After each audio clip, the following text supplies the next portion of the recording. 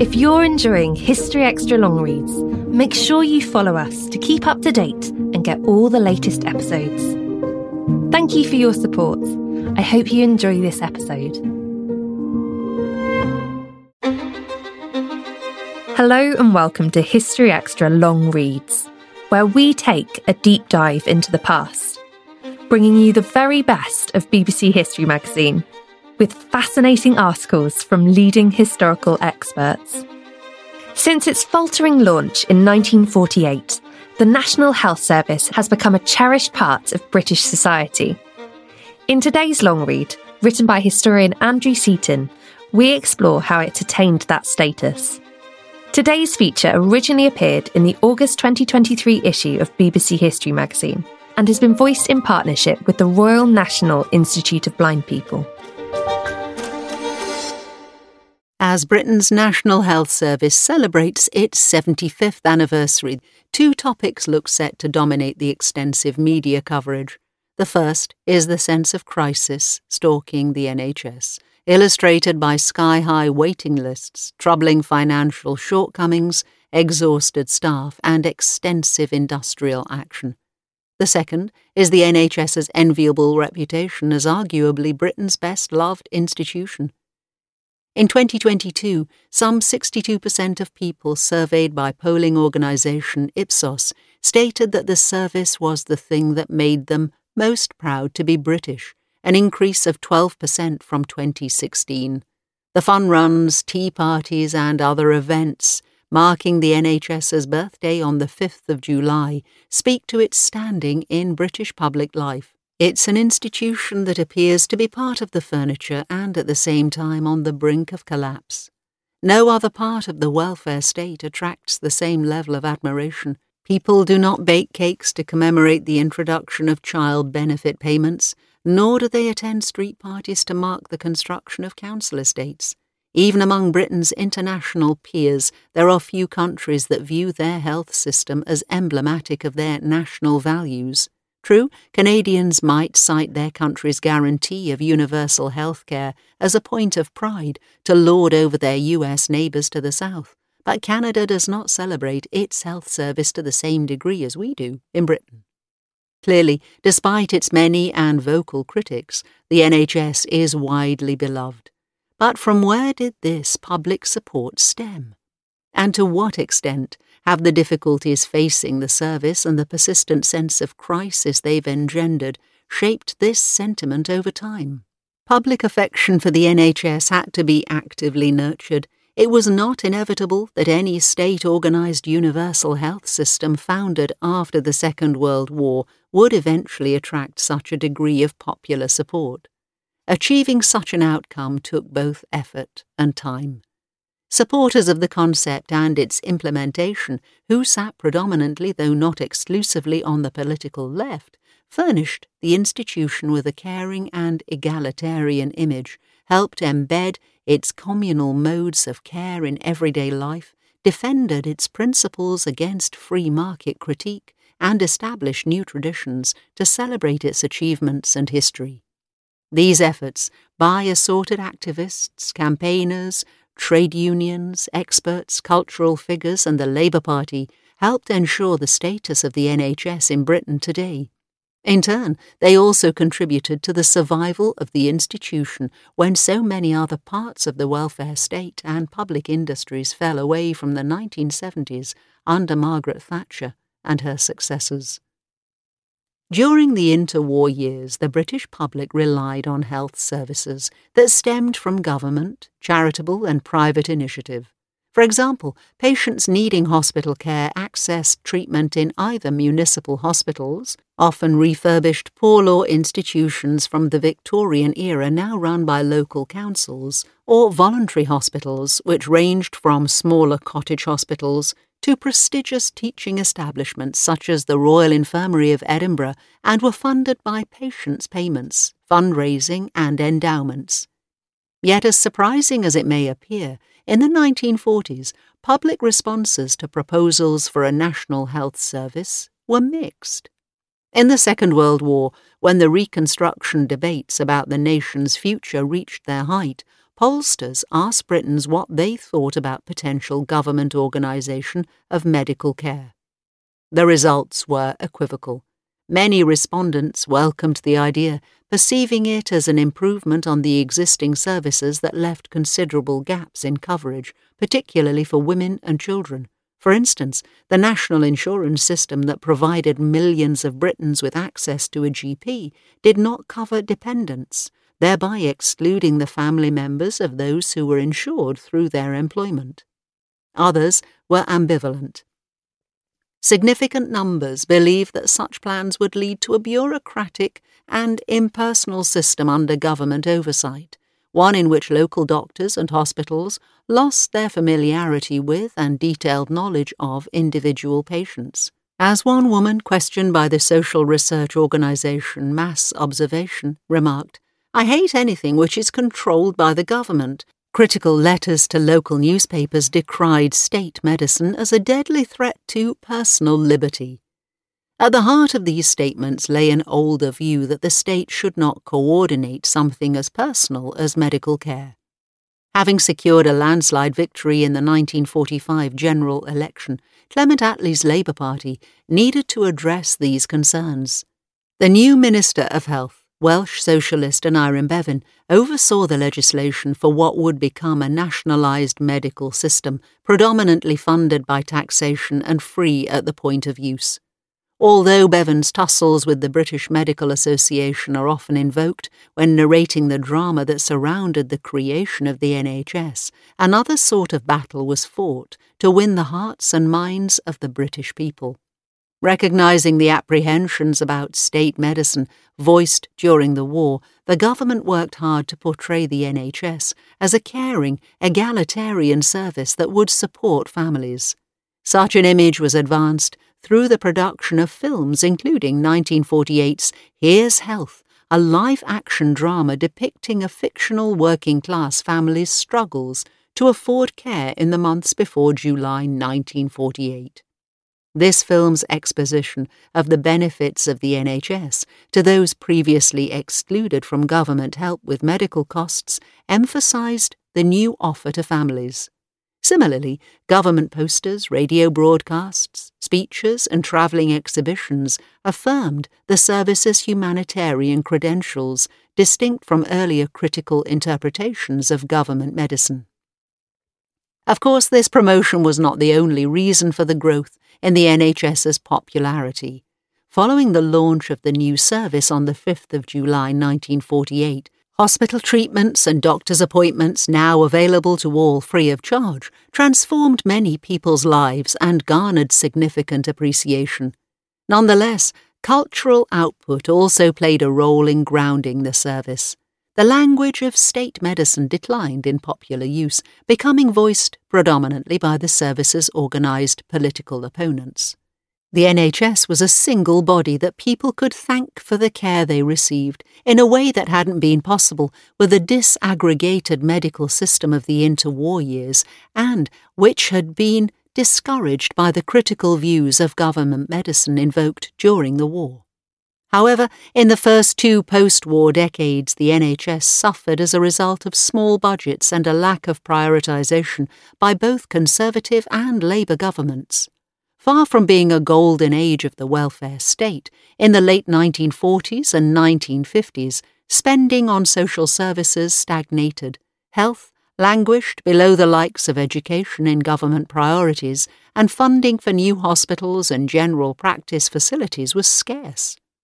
It wasn't until the 1960s that a significant wave of new hospitals began to appear in towns and cities, a legacy of the financial support offered by the 1962 Hospital Plan. Nonetheless, even without new facilities, governments and reformers spearheaded a number of changes to the way the NHS worked on an everyday level. These efforts further expanded the service's popularity in its early years. Partly, they improved flexibility in the face of social changes that included an increasingly affluent population, shifting attitudes to gender and sex, and growing ethnic diversity. For example, hospitals gradually extended their visiting hours, whereas in the 1940s, patients might have been allowed just 1 or 2 hours a week to enjoy the company of relatives and friends. By the 1970s, some hospitals permitted 1 or 2 hours visiting each day. Similarly, in response to changing ideas of masculinity, hospitals increasingly allowed fathers to attend the births of their children. There were limits to the extent of such changes, but they still reflected well on a public welfare service that, compared with many other institutions founded in the 1940s, largely escaped widespread denigration as monolithic or unwilling to adapt to social change. The cultural prominence of the NHS also swelled in the post-war decades. Though the slew of art, films, television programmes, novels and music featuring the service was not always straightforwardly supportive, it did help cement the service's status as a pivotal part of British life. At the cinema, the NHS provided the background for the risque and slapstick humour of Carry On Nurse, 1959, and Carry On Doctor, 1967, and in 1975, the prog rock band National Health named themselves after one of their frontmen's spectacles, which were provided by the service. Cultural material also passed comment on the universal principles behind the NHS. In her 1974 novel, Second Class Citizen, Nigerian-born novelist Buki Emecheta captured the experience of using the service as a person of colour. The protagonist, Ada, feels marginalised because of her class and race on a London maternity ward where everyone else is white. As in real life, gossip spreads easily on communal wards, yet for all the challenges she faces, Ada expresses gratitude for the companionship that such spaces could engender in the NHS. The convivial atmosphere of a maternity ward where women seem to have known each other for years and years encourages Ada to adopt a new code of conduct and gain the confidence to leave her abusive husband. This episode is brought to you by Etsy. Sound the gifting panic alarm. You need to get an amazing gift. Wait, no, the perfect gift. Relax. Now you can use gift mode on Etsy.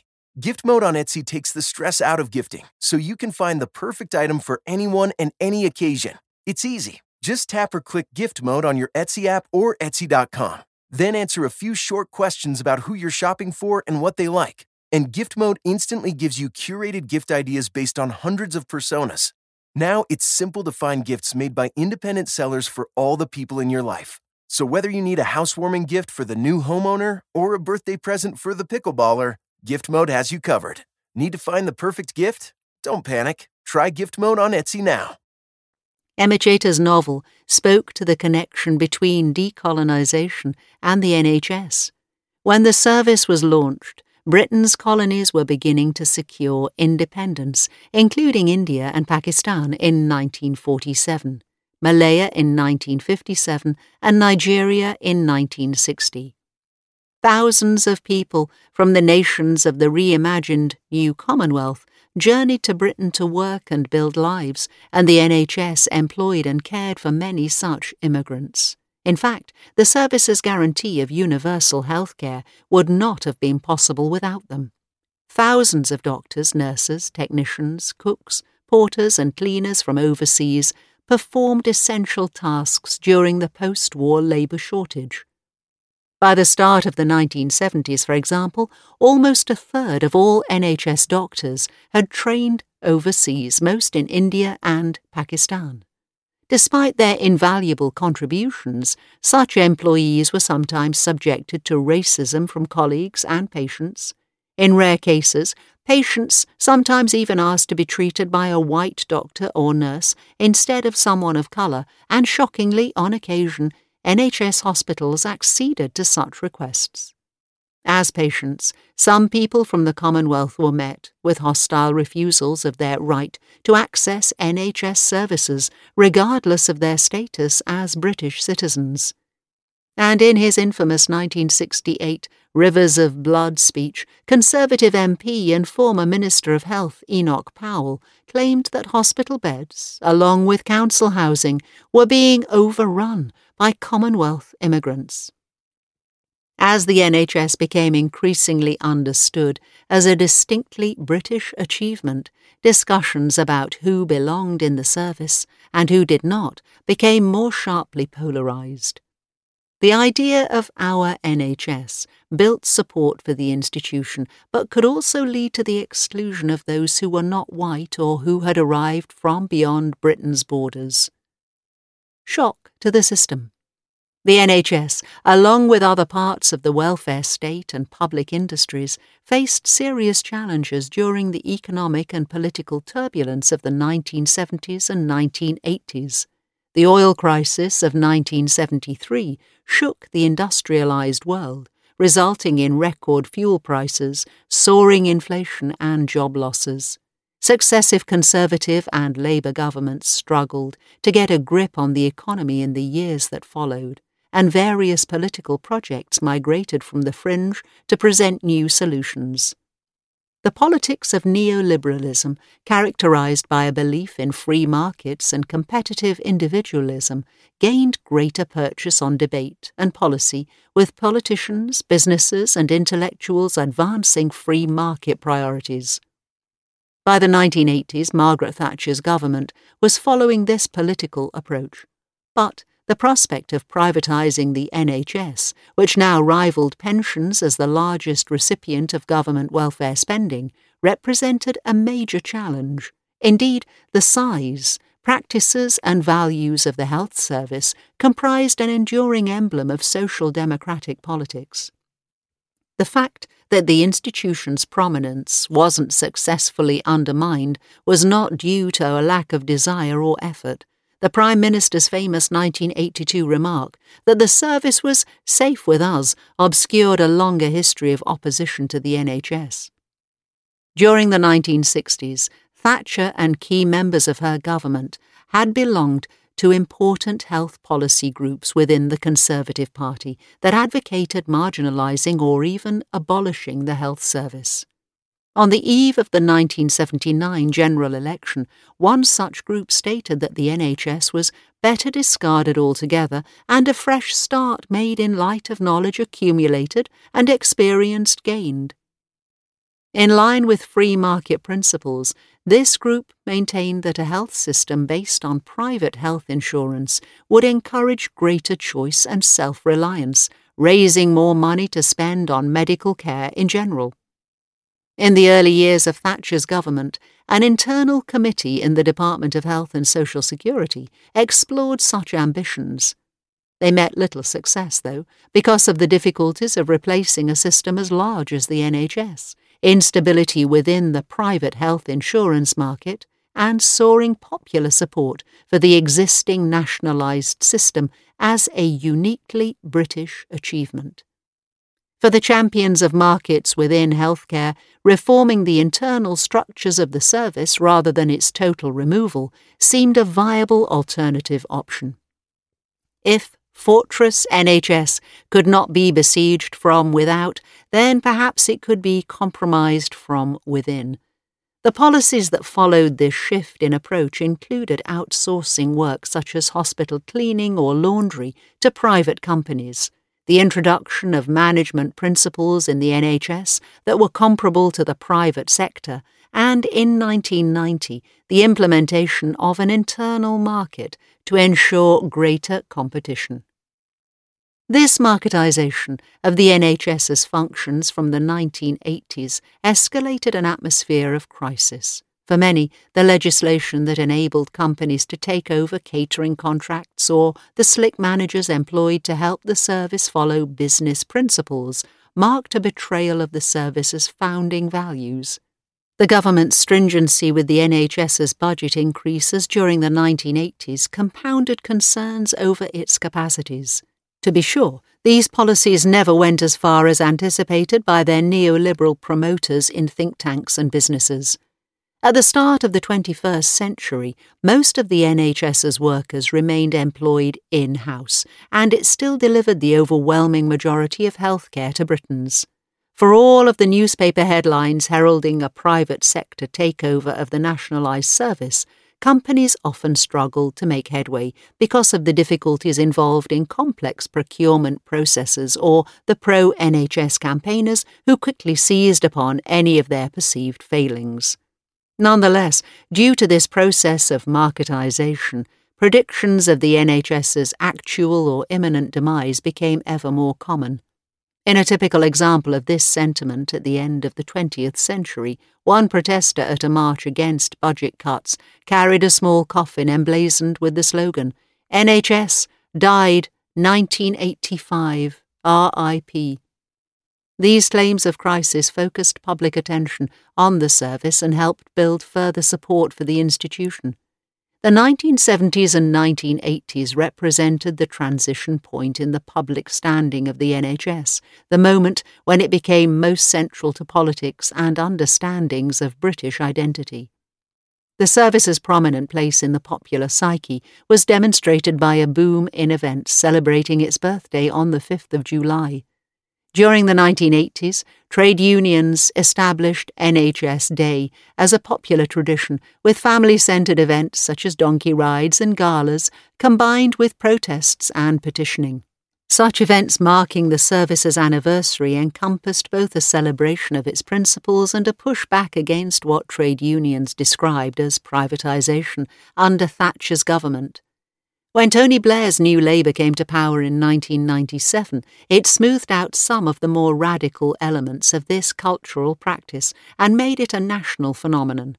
For the NHS's 50th birthday in 1998, commemorative 50p coins were issued, a garden party was held at Buckingham Palace, a ceremony was staged at Westminster Abbey, and government-sponsored exhibitions took place, confirming the ascent of a popular cultural tradition originally framed by a sense of crisis. Again, the involvement of trade unions, campaigners, and the Labour Party underlined how building wider support for the NHS required the active involvement of its supporters. It wasn't inevitable that the service would retain its prominent place in British life. It was the result of fierce struggles between those who advanced social democratic and neoliberal politics in healthcare, as well as a context of crisis during the 1970s and 1980s. At least in public, leading politicians in all main political parties now support what they regularly describe as our NHS. This trend became obvious in the aftermath of New Labour and its escalation of the NHS's cultural significance in British public life. For the service's 60th anniversary in 2008, David Cameron, then leader of the opposition, even visited the first NHS hospital in Manchester to praise the institution. None of his predecessors in his party had undertaken such an act, yet it now seemed natural for him to do so. Even so, today the NHS again faces serious challenges. Depending on the NHS Trust, these financial difficulties could be made worse by longer-term debts from New Labour's Private Financial Initiative, PFI, which used private capital to build facilities as part of long-term contracts with construction companies, management consultants and private equity firms. The Conservatives initially continued PFI but abandoned it in 2018 due to a lack of cost-effectiveness. In the wake of the 2008 financial crisis, the government restricted the annual budget increases for the NHS, and since 2010, funding for the service has seen its largest sustained reduction relative to overall GDP since the 1950s. Without annual budget increases needed for any health system to keep pace with the rising costs of medical care and the growing demand for services, older facilities have not been upgraded and thousands of vacancies have remained unfilled. On an everyday level, patients' access to NHS services became more restricted as waiting times and lists ballooned. During the 2010s, the number of people waiting for hospital treatment rose from 2.5 million to 4.6 million, the highest number ever in England alone. From 2020, the COVID pandemic compounded these difficulties as appointments were postponed and once government restrictions were eased, exhausted staff struggled to meet demand. The NHS is not unique in facing these troubles. most health systems worldwide are experiencing related problems, and their patients express similar concerns. According to an Ipsos 2022 survey of more than 23,000 people in 34 countries around the world, 3 out of 5 respondents believed that their own health system was seriously overstretched. Moreover, the NHS has faced moments of serious crisis before, and recovered. It is not impossible that the service and the wider social democratic principles it represents might rebound in the future. And the history of the NHS suggests that, in order to address internal difficulties, it will need its supporters among the British public. Today's long read was written by Andrew Seaton, a junior research fellow in history at St Anne's College, University of Oxford, and the author of Our NHS, a history of Britain's best-loved institution.